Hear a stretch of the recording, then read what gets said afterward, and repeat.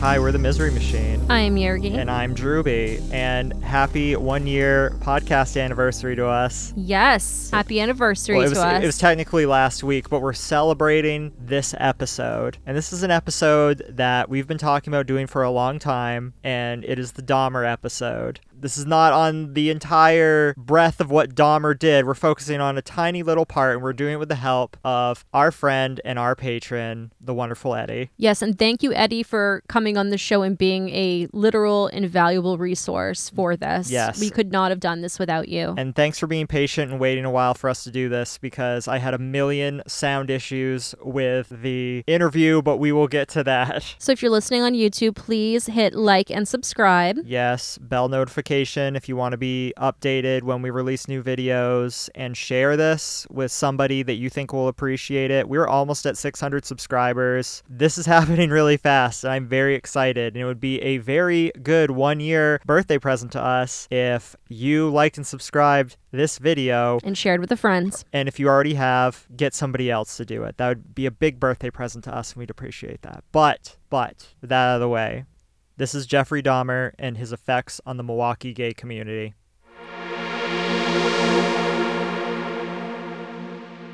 So this might be a little all over the place. I apologize for that ahead of time, and we're going to try to not cover the stuff that is covered in our interview with Eddie later, but it is important to give a little bit of background on Milwaukee before Jeffrey Dahmer came in. And if you're listening to this, I assume that you have, in the very least, a basic understanding of what happened with Dahmer. There's been a million podcasts and documentaries on Dahmer. We don't need to rehash Dahmer's story again. So if you're here, I assume you at least have a basic understanding. So Milwaukee, why is Milwaukee so important to the Jeffrey Dahmer case? Well, it happened to be a very progressive place and a time when it shouldn't have been progressive based on the rest of the United States, really. Yeah, so everybody thinks of San Francisco as the gay capital of America. But at that period of time, Milwaukee might have been giving it a run for its money. There were a lot of gay bars there, even in the 60s and 70s. In fact, they had a incident there that was pre-Stonewall. If you're familiar with the Stonewall riots, that was when the cops were raiding a gay bar in Greenwich Village in Manhattan, and the LGBT people there fought back. That was like a major turning point for gay rights in general. Well, Milwaukee had something similar in 1961. Now, it wasn't the cops raiding it, but being a gay bar was a secretive thing because you could get raided. It was illegal. We'll go into that a little bit more, but basically 4 Navy servicemen went there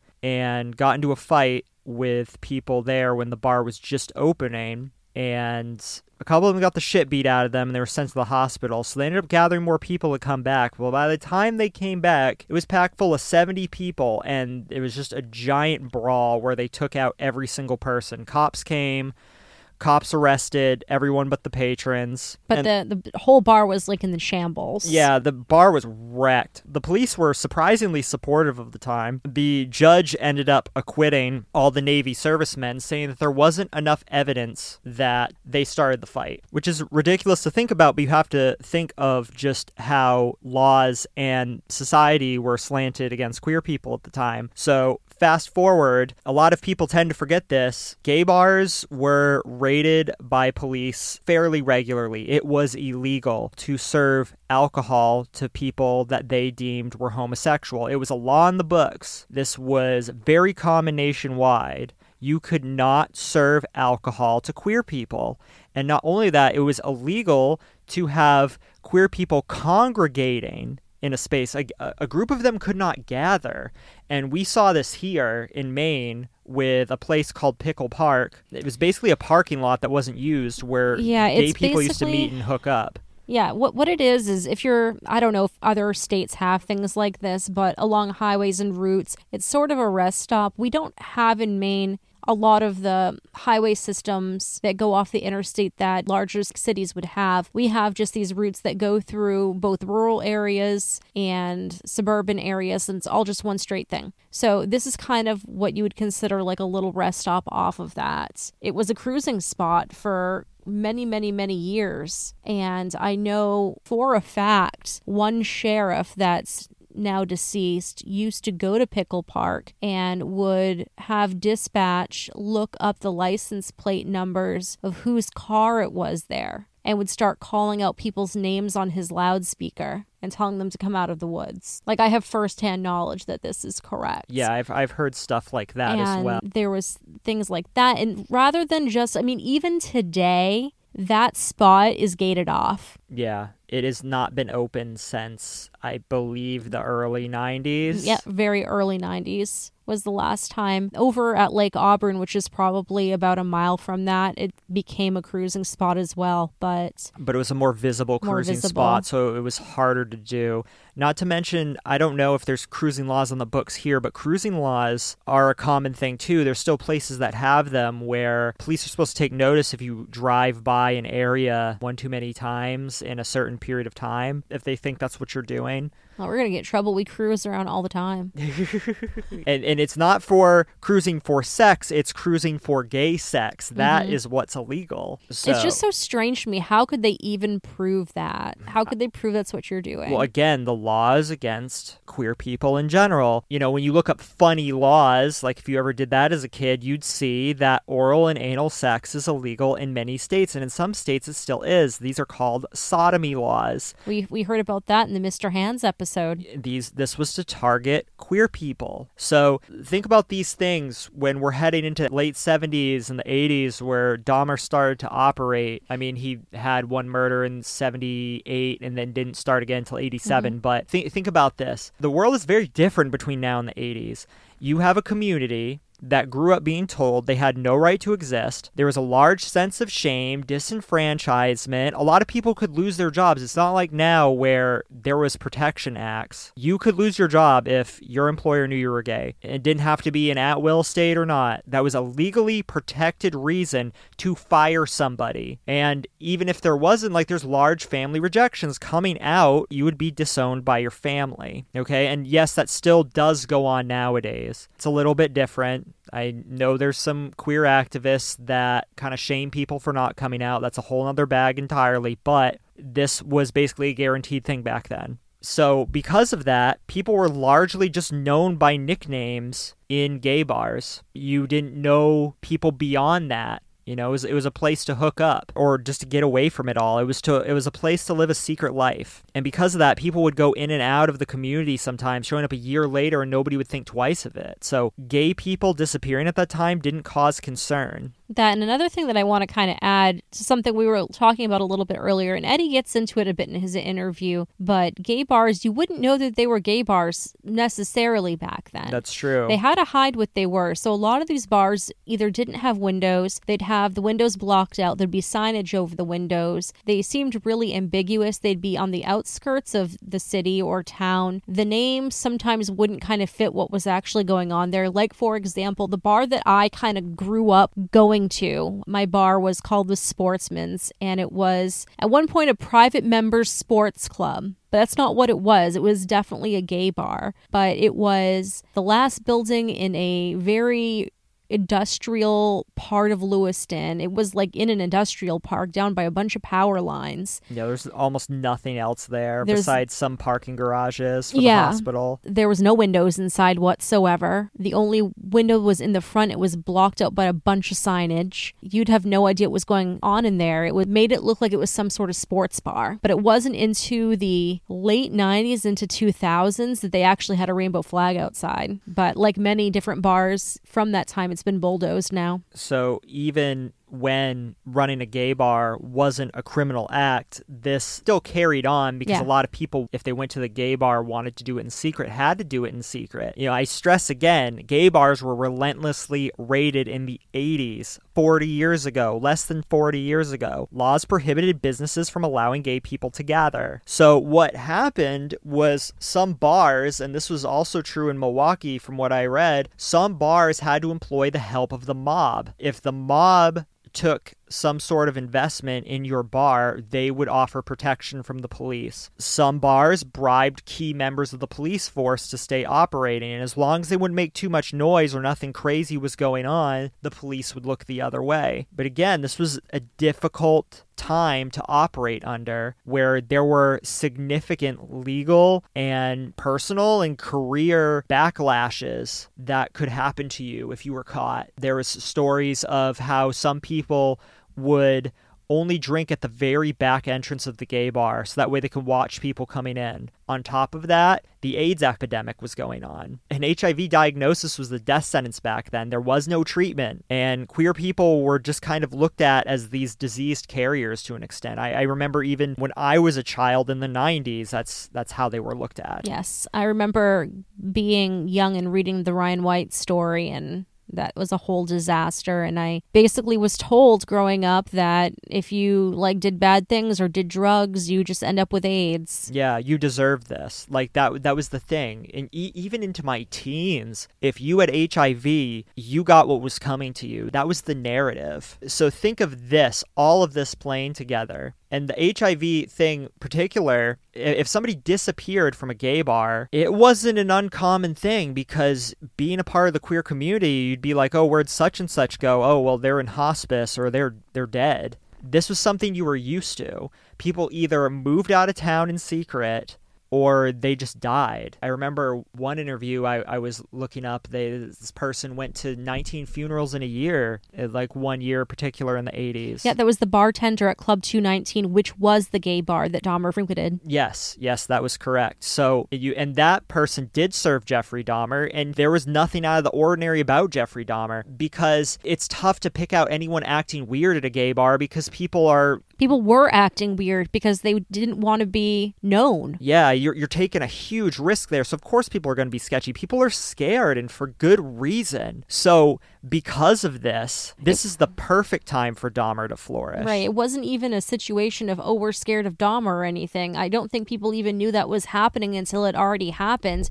They were scared of getting beaten, being arrested, getting AIDS, being found out. That's the thing I want to talk about. Yeah, they were afraid of dying, but not because of somebody like Dahmer existing. Queer murders and murders of trans people have gone on for a very, very long time. Unfortunately, those murders absolutely astronomically dwarf the number of Dahmer's murders. However, the difference here is that those murders don't ever make it to the media. They don't make it to the papers, nothing. If a queer person was killed, silence. And that had been going on for a very, very long time. So, however you want to look at this, Dahmer killing gay people, this was one of the first major things to hit the media about queer people being killed. It had to come on the back of a very grotesque story, and that's what drew people in. Oh, here's a cannibal serial killer of gay people who is gay himself. All these things made perfect headlines. That's why it was picked up.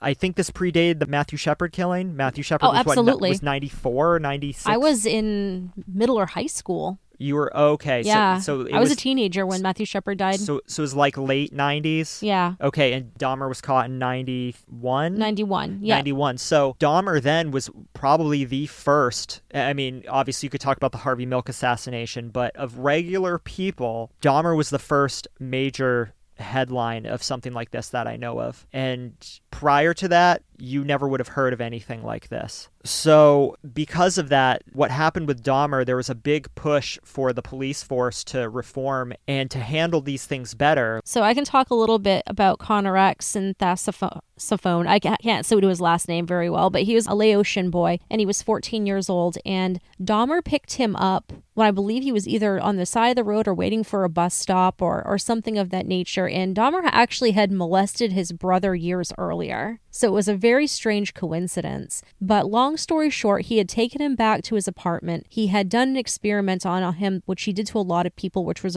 kind of a crude lobotomy, where he was drilling holes into their heads and inserting acid or boiling water to try to turn their brain to mush so that he'd become a willing sex slave for him. He was obsessed with this whole zombies idea. Well, a lot of times it either killed or actually did turn whoever into sort of a zombie, and he left him alone, and he ended up escaping the apartment and going out into the streets. Well, some women found him down there. He was babbling incoherent in Laotian. He was naked, he was bleeding from his anus, and pretty much Dahmer was trying to get him back into the apartment. Konarak was fighting him, and police and paramedics ended up there. And the police ended up believing Dahmer that it was a domestic dispute, that this was his 19-year-old boyfriend. And because the police didn't want to get involved with gay drama, basically, they let Konarak go back to the apartment with Dahmer, and he was literally killed hours later. And they even joked about how they were reuniting lovers. Yeah.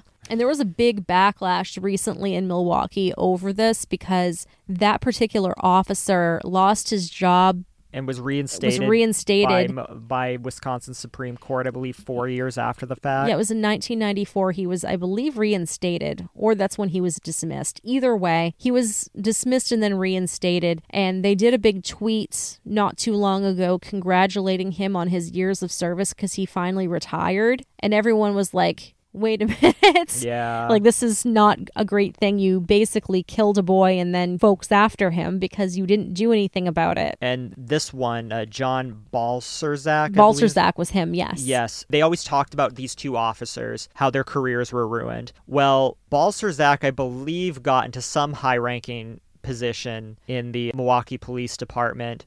Whereas the other one, don't quote me on this, it was Joseph Gabrish, I believe was his name. Mm-hmm. He transferred to another city's police department, and if I'm correct, he became the chief of police. So neither of these people's careers were ruined, but I guess the point we're trying to make is that if you were a queer person and you were the target of violence, they weren't going to do anything. No, they didn't really care about you. And domestic disputes, this is why gay, queer, trans domestic violence is underreported. We don't have great statistics of it. Even today, there's not great representation because of it. The police just don't know how to handle it, or they're just very hands-off. They don't care. Or they'll make fun of you. Or they'll make fun of you. Domestic disputes to them is cis man, cis woman, and that's it. I mean, and yes, it's gotten better over the years, but in general, I don't think police are very great at handling domestic disputes, period, but that's a whole nother conversation. They tend to handle them pretty well when it's lesbians. Do they? They tend to. I know a lot of examples where things have gone to court. Personally? My aunt got in trouble for domestic. She poured bleach all over her girlfriend's clothing. Good Lord. And then when I was at court for the protection of abuse order that I had against somebody, there was a couple who was seated in front of me. Well, one part of the couple was sitting in front of me. And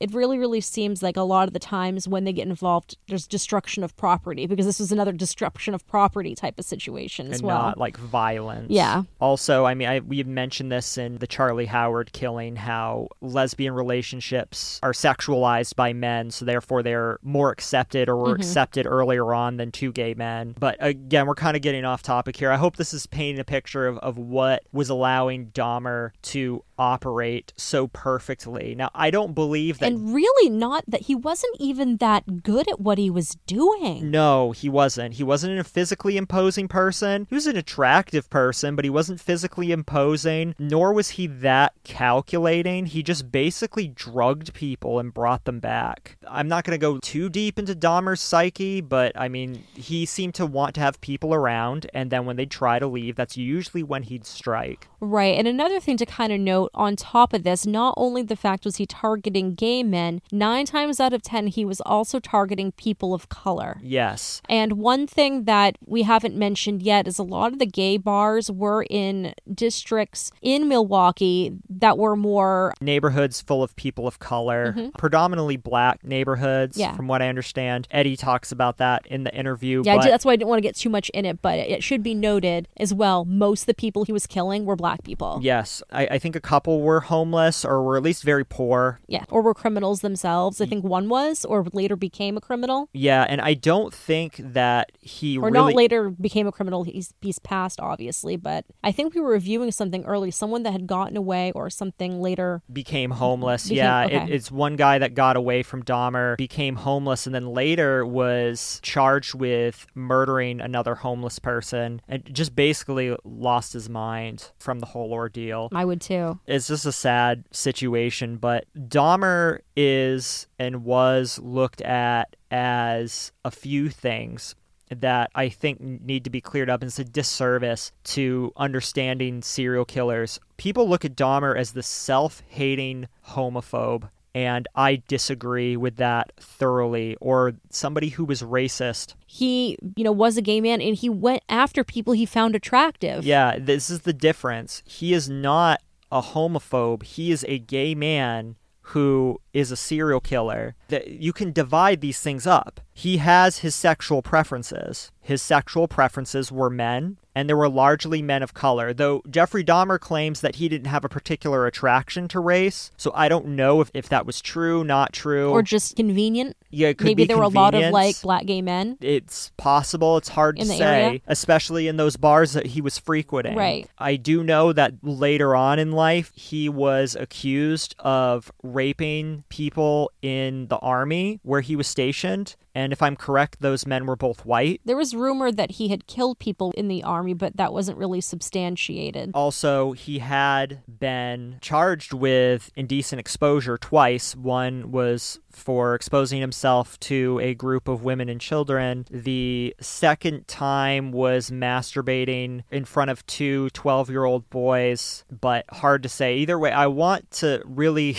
And then there was the molestation charge when he was working for Ambrosia. Yes. It was Conorak's brother. Yes, okay, so he's thank Laotian. you, yes. Although Jeffrey Dahmer claims that he does not have preference of race. I believe that it's likely that he does have preference of race, but I do not believe that he was somebody racist out to kill people because he hated people of color. No, I think he really liked darker-skinned people. Yeah, I think that this is somebody who was very sexually attracted. The idea of cannibalism and dismemberment, this is well-documented sexual attraction. He is just trying to fulfill a sexual urge. And he's a compulsive person. You can see this by his long-standing alcohol abuse. It is not out of the realm of possibility to think that Dahmer was somebody with strong urges that later became too great for him to handle. And when you watch interviews with him and you read literature about him, it really paints the picture of somebody who was compulsive.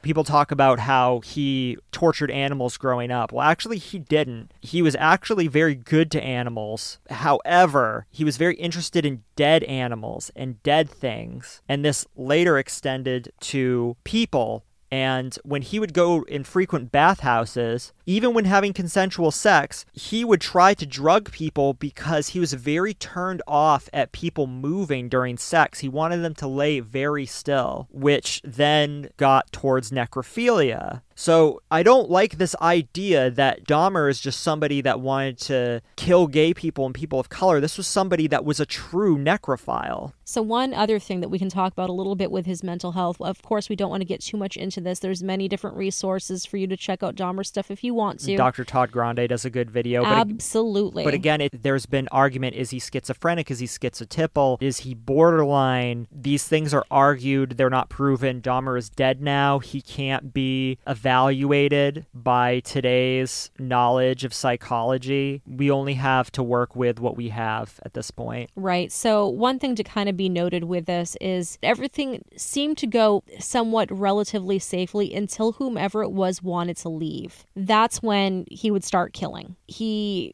did a lot of weird obsessive things with keeping parts of the bodies, which you don't normally see. And it wasn't even a trophy thing. It was he just really wanted them with him, which is kind of, I believe, a borderline attribute. We're not saying that people with borderline personality disorder will kill people and keep their body parts. The attribute is that borderline people have... It's like an abandonment issue. Yeah, they have intense fears of abandonment. I'm not diagnosing Dahmer.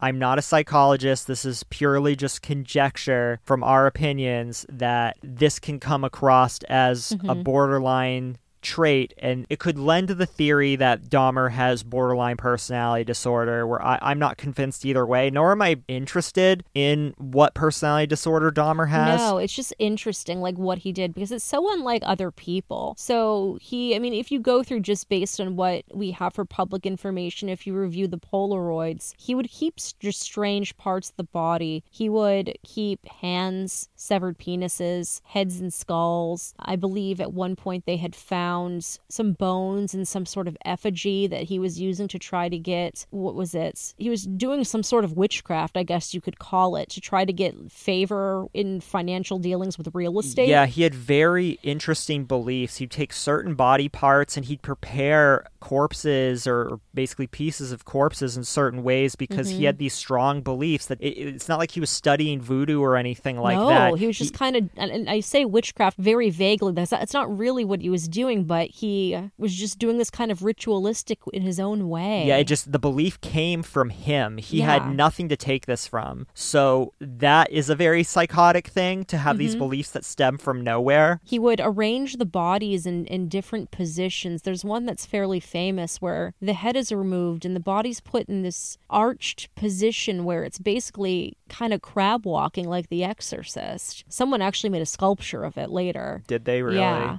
But it's just very, very interesting what he was doing. He would save, I believe there was a total of 7 human skulls they found throughout the apartment. He saved a heart. He was eating people in order to keep them with him, which we see that in a lot of different things.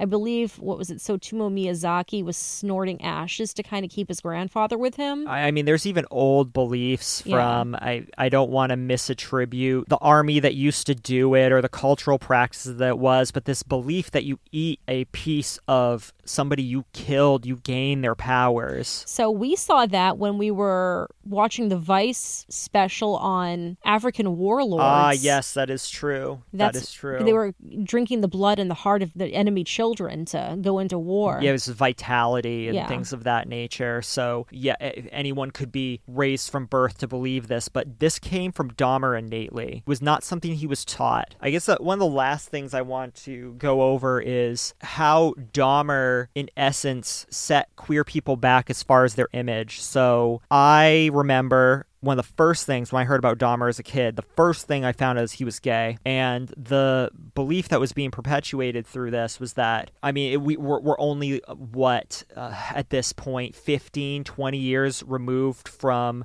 being gay, no longer being considered a mental illness by the APA. We're right in the AIDS epidemic. Right in the AIDS epidemic. So people are already looking at gay people as, if a gay person coughs on you, you're going to get AIDS. Like, this was a common thing that people thought growing up. This was a thing even into my adult life. The aunt in particular that I was referencing that got in trouble for domestic with her girlfriend used to tell me not to go to the Sportsman's, or if I did, to drink my beer with a straw because I was going to get AIDS from the glasses there. Yes. There were so many misconceptions about HIV and AIDS. And this is an LGBT person being an asshole about gay men, basically. That could be a whole nother episode talking about toxicities within the queer community at the time towards different members of the community. But when this happened with Dahmer, it pushed the belief that gay people were sick and extreme deviants, and that Dahmer was just one of many. Obviously not true, but when you grow up in a small town, you have no real internet, when you have no access to people who are gay because people are still in the closet at this point in the 90s, these are the stereotypes that are perpetuated. It makes coming out like that much harder. This was really damaging for the image of queer people, at least where I grew up, and at least how it was discussed and how I remembered it being put across in the media. This was not just one person. This was gay people. Dahmer was gay people to an extent. And looking back on it, what a frightening thing.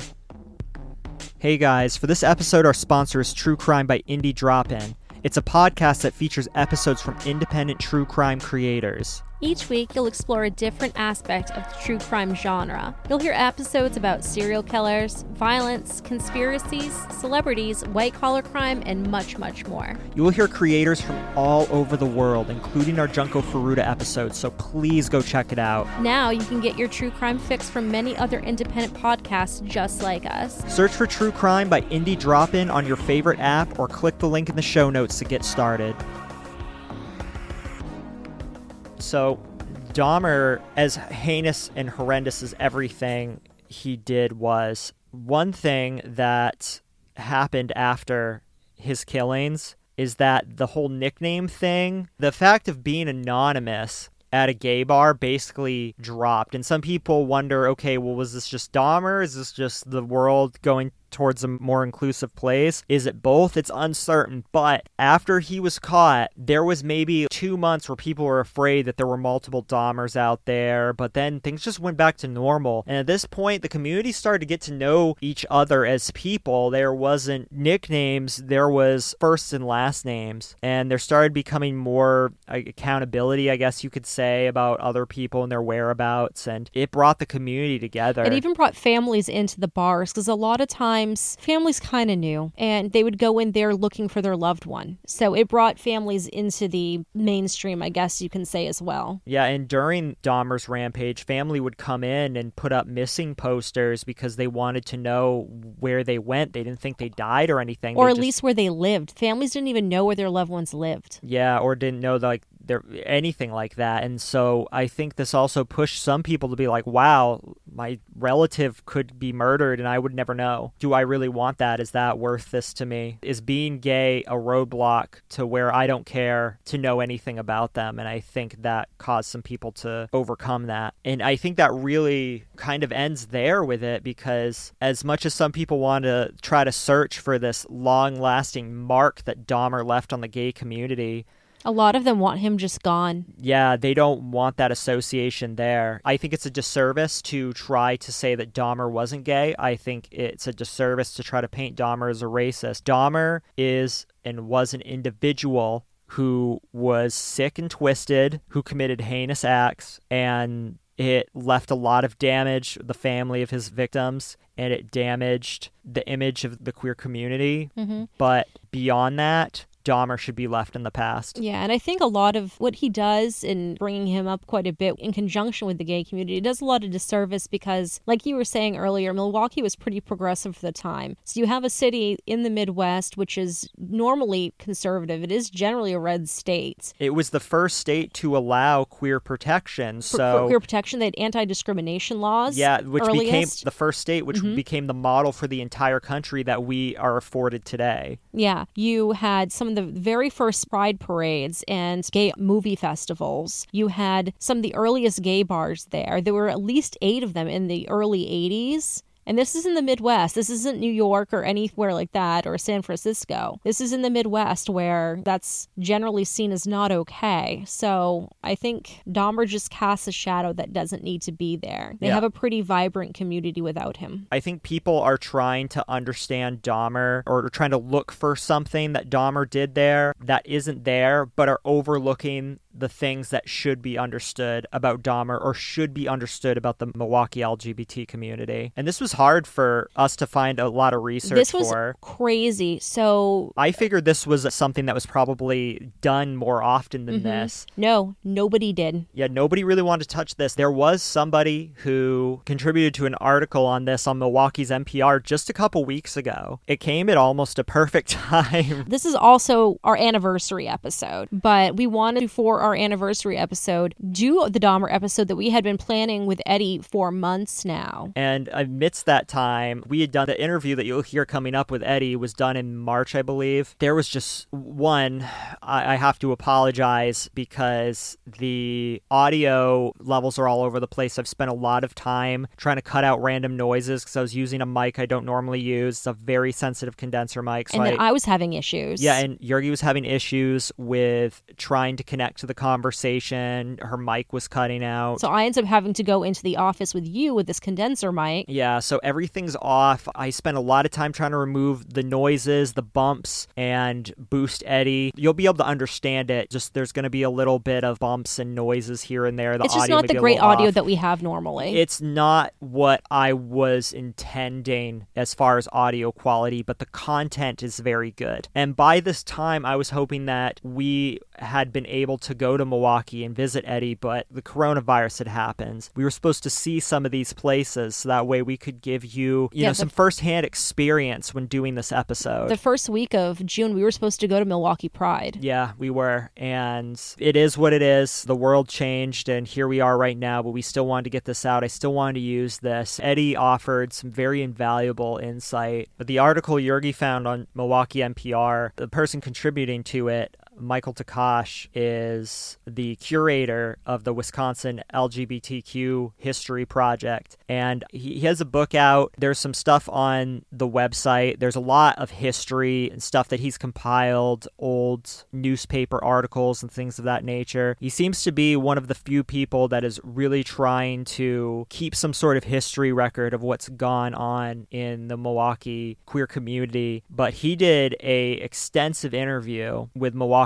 NPR about Jeffrey Dahmer and the gay community, and this was such an invaluable resource. So we should definitely link this in the notes. we will link that in the notes if you're interested in hearing it. I very much enjoyed it. It was really nice. Yes, it was very, very good. But let's get to the Eddie interview. So let's just say our goodbyes and you can listen to the interview until the end. So if you're listening on YouTube, please like and subscribe. We're 1 year now. We're almost at 600 subscribers. I can't believe that in a year we have done this. I want to keep doing this for you guys. We have no plans of stopping. We want this to be an even better year than this year. I know a lot of you have been coming around the past 3 months. Like, it's only going to get better. So hitting like and subscribe, sharing this video, all these things go a long way. Put a comment in the YouTube video if you're watching on YouTube, if you're from the area and we might have missed something. Also, this is one of the first times we've done really specific thing on a serial killer instead of covering the entire case. So if there's something specific about Dahmer you want us to cover in the future, leave a comment or hit us up. We can certainly do that in the future. Or even any other serial killer. Like, I'm not really down with doing just serial killer documentary thing on any of the big ones. Because it's been done to death. It's done to death. We did Henry Lee Lucas. It wasn't very fun. Of course, we're going to do Ed Kemper because it's Ed Kemper, but... Well, plus Ed Kemper was... Okay, I take that back. Ed Kemper was the first one where we drilled down certain things about his case that were interesting that I didn't feel were covered in other cases. Yeah, we did like a nature versus nurture type of episode. Mm-hmm. Was Ed Kemper able to flourish because of the time period? Would he have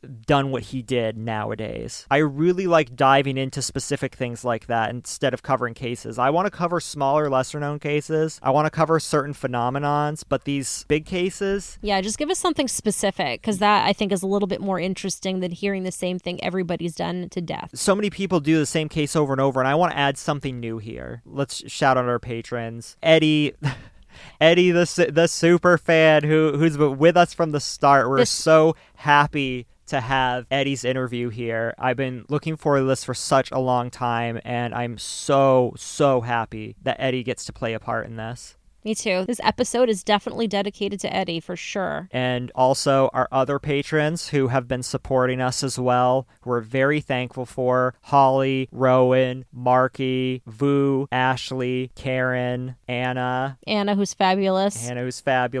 And Lauren, who's also fabulous. You're all fabulous. We love you all so much. And thank you for just being here with us for this ride. Yeah, being here, talking with us daily on the Discord, just supporting us and believing in us. It means so much. So if you want to help us out with this, everything we get goes back into the podcast. Patreon.com/The Misery Machine, or if you don't like Patreon, paypal.me/The Misery Machine. This year is going to be even better. I swear to you right now. We're going to hit monetization on YouTube, and whether YouTube decides to monetize us or not, we're going to take it the next step further. We're going to make videos. It's going to be wonderful. All right. I'm not going to ramble on too much. This is the interview with Eddie. I hope you guys enjoy.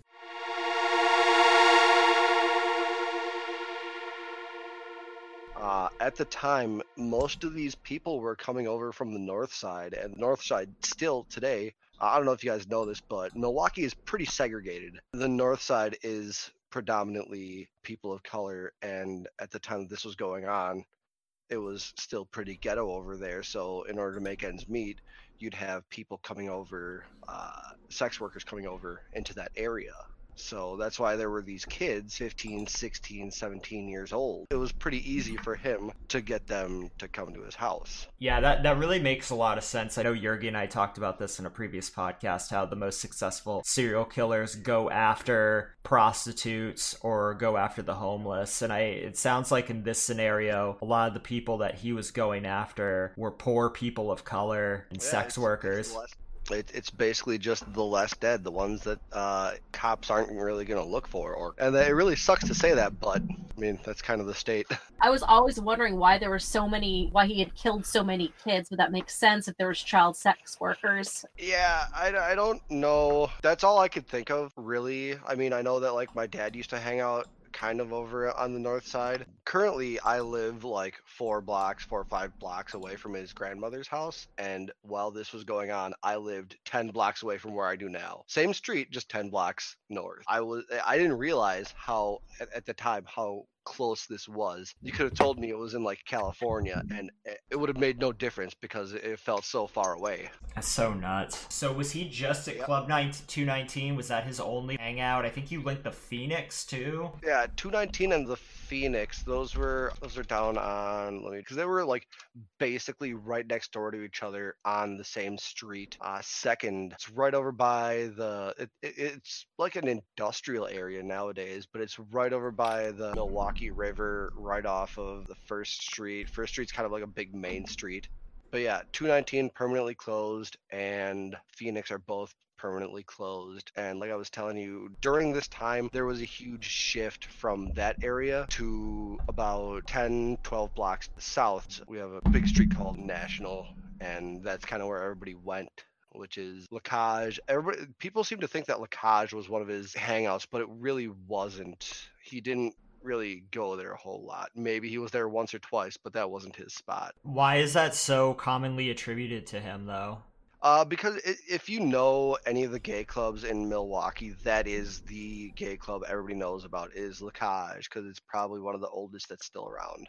Okay, that makes sense. Yeah, I also found out that, like, at the time, people weren't out at the time, so I feel that kind of added to him being able to, like, kind of stay low-key and, like, not have people, like, rat him out. Oh, yeah, we saw that guy go home with Jeffrey last night and not around anymore, so people didn't want to say, oh, I was at the gay bar. So there wasn't really a gay borough or a gay neighborhood. There was just these bars scattered around, and people kind of went to them quietly. Well, I think that where 219 and where Phoenix was kind of like underground, the gay scene, but we didn't really have a gay district until probably late 90s or even early 2000s, and it basically sprang up around Lacage. Now we got Dick's Fluid. Yeah, I get it, Dick's, but it's actually a pretty great bar. I like it. My favorite cruise is just down the street from all them. Yeah, there's a bunch that I'm missing. Woody's is another good one. The one that has the fireplace outside? Oh yes, I'm telling you, you'd love that one. Which one was the bar that you sent us pictures where someone went urban spelunking? That was 219, I think. Yeah, I'm pretty sure that was 219. I don't think anybody's been inside of the Phoenix. Let me see. Yeah, it is 219. That, then. I just found it. Not that I want to like talk about crimes on a recorded line, but forever out that way. I've done some urban exploring in the past. I'd always be up for it again.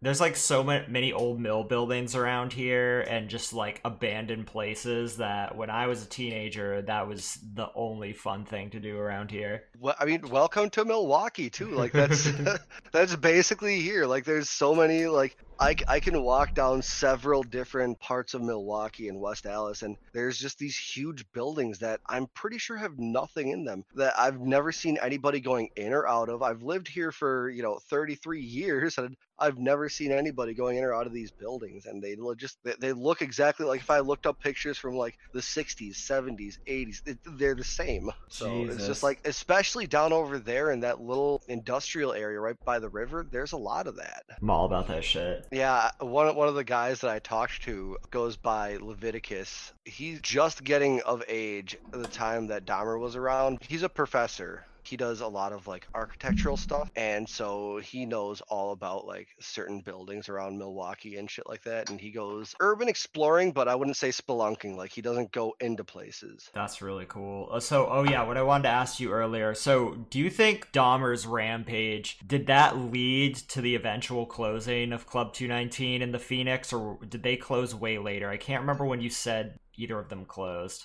I'm pretty sure that they closed after he got arrested, and I'm pretty sure that, like I said, once people started noticing that people were missing and that they weren't coming back, that everybody kind of scooched and went down south. But once he was convicted and once they found out his crimes, I'm pretty sure that basically sealed the fate of both Club 219 and the Phoenix. I know that someone tried to bring one of them back. It might have been Phoenix, but it didn't work. It's just kind of crazy because you think like nowadays somebody reopening something like that would be very well received, but fuck, what do I know? Like, all the gay bars in Maine are practically closed.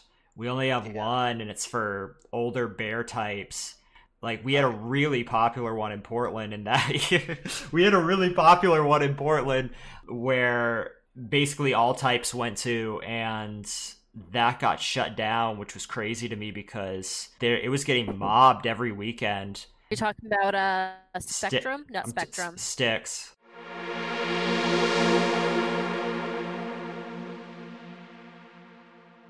Yeah, there's a little snippet in here about Dahmer from a Jamie Taylor, who seems to be somewhere around here still.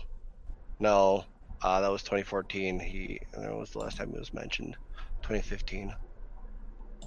I don't know if Jamie's still around. I've never met him, but he also took a bunch of pictures at the Phoenix back in the 70s, it looks like. He said he was at he was at 219. He says, after I left C'est La Vie, I went in there more often. One night a guy said hi to me. I walked away because he stunk. That person I later learned was Jeffrey Dahmer. Goodness, I bet he smelled like bodies. That's probably what it was. So it also looks like Club 219 kind of stuck around until 2005, which is kind of weird. But it says by the mid-90s, Club 219 had been eclipsed by several bars in popularity. As the 90s came to a close, the area was struggling as development began to encroach on the area, limiting parking and whatever. A DJ tried to bring it back, but it just didn't. Put new lighting, new music, new entertainment in there, but it just didn't. So they closed it down in October of 2005. It tried real hard. You know, it's a shame because like this, I'm looking at the pictures right now, and the Phoenix reminds me so much of this bar we had in town, the Sportsman's, that was around for a really long time, and they leveled it and made it into a parking lot, and that place was my jam. The Phoenix looked pretty cool. Club 219, I mean, if you're looking at the Club 219, you can see the erotic Santa pictures they have. Yes.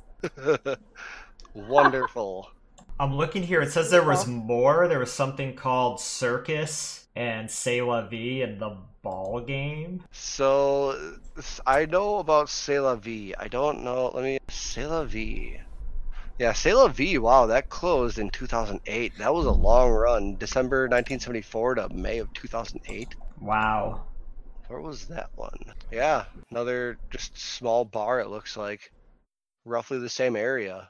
231 2nd Street, and Club 219 was 219 2nd Street. So they were just down the street from each other. It bums me out when all these close. Like, I heard a bit Drew be talking about it while my microphone was giving an issue, but in Maine, everything like that is closed for the most part. Well, I think these were gay bars of the time, because like you got to remember, you couldn't be very out and open about that kind of stuff at that time. So if you look at the outside, there's no windows, there's, you can barely tell which door is the right door to go into. You'd basically have to be shown where to go to get in there. The Sportsman's was the same way. Like, it was the same way. There was no windows in there. Nowadays, like, if you look at Lacage has just giant windows just right out, and you can just clearly tell it is like the gay bar. But I mean, it definitely still has that same look. Cruise is definitely out and open. They are always pumping music. You can always hear people outside wandering around and whatnot. It's just a fence surrounding us, but it's a completely different feel nowadays. That looks like an old state building. Yeah, we keep a lot of the old buildings here, which is kind of cool. I like that, but yeah, if you just remove the logos, I would have thought it was like Town Hall or something. Right? Yeah, so that one I was talking about with Sportsman's, like on the sign, it didn't say anything that it was a gay club. It said the Sportsman's Athletic Club, and there was no like windows whatsoever or signage to like tell you what was going on in there. And it was at the end of this dead end by an industrial park. It was beautiful. What I thought was funny about Cruise is when I first read reviews about it, people were like, "Oh yeah, this is a great sports bar." Like, you know, I go in there and like there's dudes watching sports, and I'm like, you know, I'm kind of like iffy about going to a fucking like sports bar, even though it's a gay bar. And then I go there and it's not a fucking. There's not even a TV in there. Like, there's no TV. Period. Goodness. This goes to the like side of Cruise. You can see there's that smoking area. If I had to guess, I would have thought that was New Mexico or something. Right? They definitely updated it, but apparently there's like a hot tub and stuff upstairs. I've never been upstairs. Pretty. I want to go there. Oh my god, seriously. If you guys show up for Pride Fest, the whole parking lot, like, they have 2 bars. They have one inside and they open another one outside. In the parking lot, they put a huge tent over and, like, it becomes a massive party. So basically what we do is we meet up at my place, we pregame here, we take an Uber down to Cruise, drink more there, and then they have a complimentary shuttle from Cruise to Pride Fest where we get more drunk, and then we just shuttle back to Cruise at the end of the night and then take an Uber home. It also just saves on parking because, let me tell you, parking is fucking price gouging and ridiculous. Yeah, I'd imagine. It always is for things like that. Yeah, it's absolutely ridiculous. We can just get like an Uber XL and get everybody in there. I'm just skimming through the notes real quick, and I don't know how long, I guess you've been here for a long time, but Revere High School, is that the only high school in Milwaukee, or were there several? Because that's the one he went to. Oh god, there's so many. I don't even, what was it? What did you say it was? Revere. Shit, I don't even see that. That must be switched to something else. Yeah, and then he went away to Ohio for a while. Then after supposedly to Florida. Let's see, he killed one dude, did his army service. Then he went back to West Allis. The Ambassador Hotel. Yeah, that's a big hotel. That's right over by where he picked up a couple of people at the Grand Avenue Mall, and that's basically right over in that same area. Grand Avenue is... Was that actually near you at all?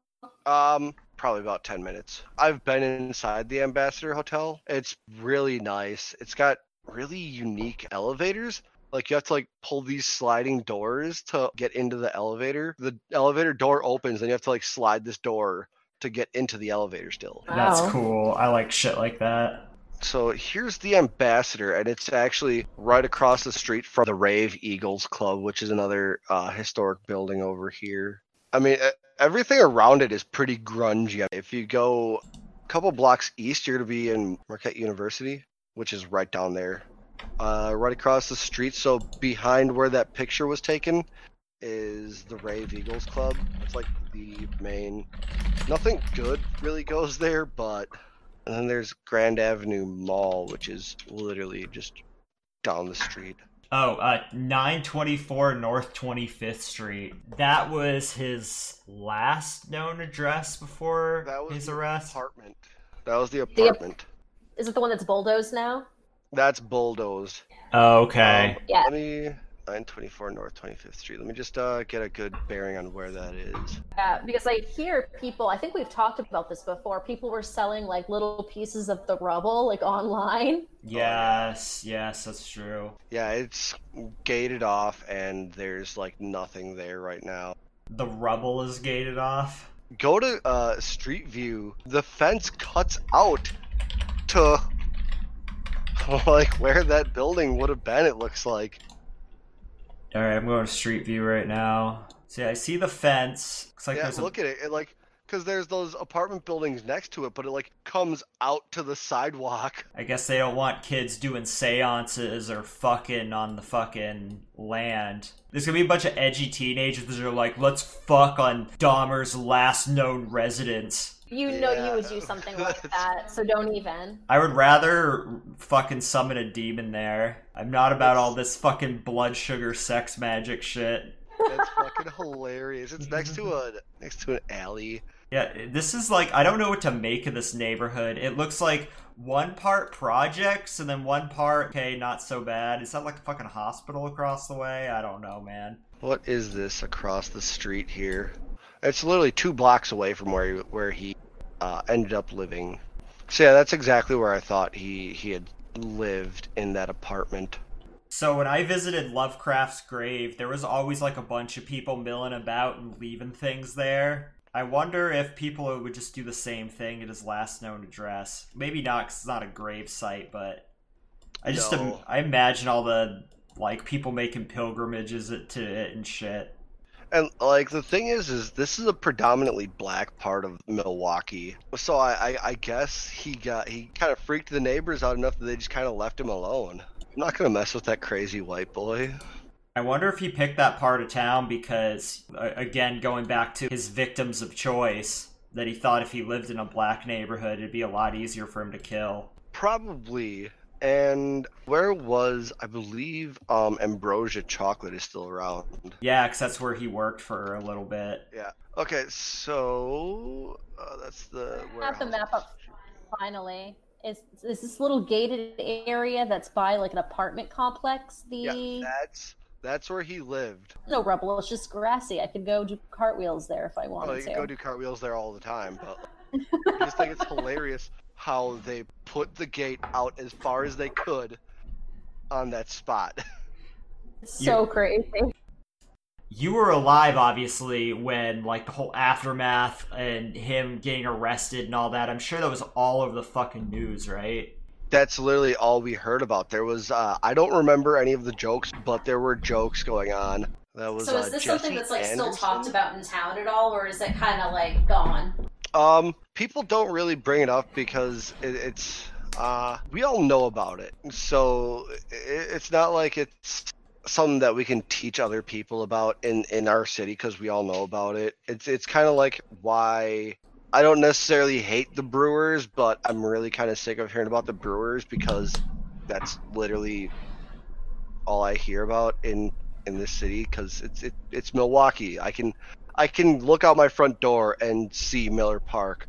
So it's just kind of like when it's basically part of where you live, it's just too much. It's not like it's like, oh, we don't talk about him. It's more just like, yeah, we all know. Yeah, what's there to say about it, basically? Yeah. Essentially. When this was all going on, and I get this was like a while ago, do you feel like, because obviously it came out quickly that he was gay and he was preying on other gay people, did that hurt the gay community and people's perspective of the queer community? I don't necessarily know that I knew he was gay at the time, but I'm pretty sure it had a negative impact because that was still probably when we were trying to like, I say we, but when the gay community was trying to, we were just trying to like come out and be who we were, and that was kind of like when things started to happen, but I feel that beat it back immediately. Yeah, because you were younger at the time, so I'm sure you weren't around to experience this, but like I'm really curious if gays at the time received a sort of backlash or retreated with like, oh, you're probably like that Dahmer dude, do you all eat people, like shit like that, you know what I mean? I haven't heard anybody talk about that, but at the same time, maybe it's just the group I knew weren't out at that time and came out later. Do you feel like Milwaukee in general was, I know there was different areas in the US that like being gay in the 90s, it was a little more accepted in certain cities compared to others. Yeah, like San Francisco was definitely a big one. Yeah, absolutely. So would you say that Milwaukee at that period of time wasn't the easiest place to be out in comparatively? If you have another question, I can think about some people to ask and I can get a more definitive answer about that. I don't know, it could be hard to say as well because like thinking about it, I kind of followed this case as close as I could as a child back then. And I knew what gay people were. I grew up with like tons and tons of gay people, and I had never even heard that he was gay or anything to that effect until I was much older. Really? Because that was something again, it was a long time ago, and he was the quintessential serial killer. He was probably the first one that I had ever heard of, but I'm almost positive that I immediately was informed that he was gay. I'm sure that my mom would know 100%. I'm sure she's going to see that immediately. And I'm also, Leviticus is online, so I can ask him too about whether or not they did get backlash at the time or not. Okay. But like I said, he's about 50 and some change now, so he was still pretty young at that time, just about to be legal drinking age. So that my head. Mom got back to me, so I don't know if we're recording right now. I left it running. It's still hot. Okay, so I asked her, did it come out immediately that Dahmer was gay? She says yes, because it was reported that he had found most of his victims at gay bars. My Aunt Nancy actually went to prom with one of his victims. It remains a very hard thing for her to talk about. That's something that I'm just learning. Oh, wow. Shit. Was it? Wow. Okay, so that's my connection, I guess. God damn, small world. Wow. The more and more old I get, the more and more I realize how fucking tiny this world is, you know? Right. Yeah, I asked my mom if she remembers the guy's name, and she said, don't remember his name, but he went to Milwaukee High School of the Arts. Look for a black guy about 17 from Milwaukee High School. You're not narrowing it down there, Mom. I did not see anybody 17 years old. I'm trying to see if anyone, like, every time I type in arts into the... Wait. Curtis Straughter? Let's see. Yeah, Curtis Straughter, 17-year-old. Yeah. Near Marquette University. Yeah, okay, so they don't give Straughter, like, everybody else has, like, a whole paragraph. He has, like, 2 sentences for Curtis Straughter. Yeah. I just realized, like, the one dude that got away was in his 30s, and everybody else... Oh, yeah. But, I mean, age, I've seen people who are that old and definitely look younger. True. It's a good point. I mean, I'm one of them, so... My mom says that Curtis Straughter probably is the guy. Yeah, I think that Curtis Straughter was the one that my aunt went to prom with. And wow. I don't really want to pry, because Nancy is definitely the youngest of the sisters, and she's very, I don't want to say soft, because she's a very strong person, but she's an emotional person. Yeah. I think Curtis Straughter is probably a decent assumption. It's the most. It really sucks because, like, this thing, Find a Grave, Curtis Durrell Straughter, the whole thing is about Dahmer. Murder victim. Straughter was the 10th murder victim of cannibalistic serial killer Jeffrey Dahmer. Dahmer was obsessed with young men and boys. It's like, you know, we're talking about a victim here. Could we, like, be more, could you tell me about who he was? This just sums up the true crime community here. Yeah, it's... Never talk about the victims, only talk about the perpetrator.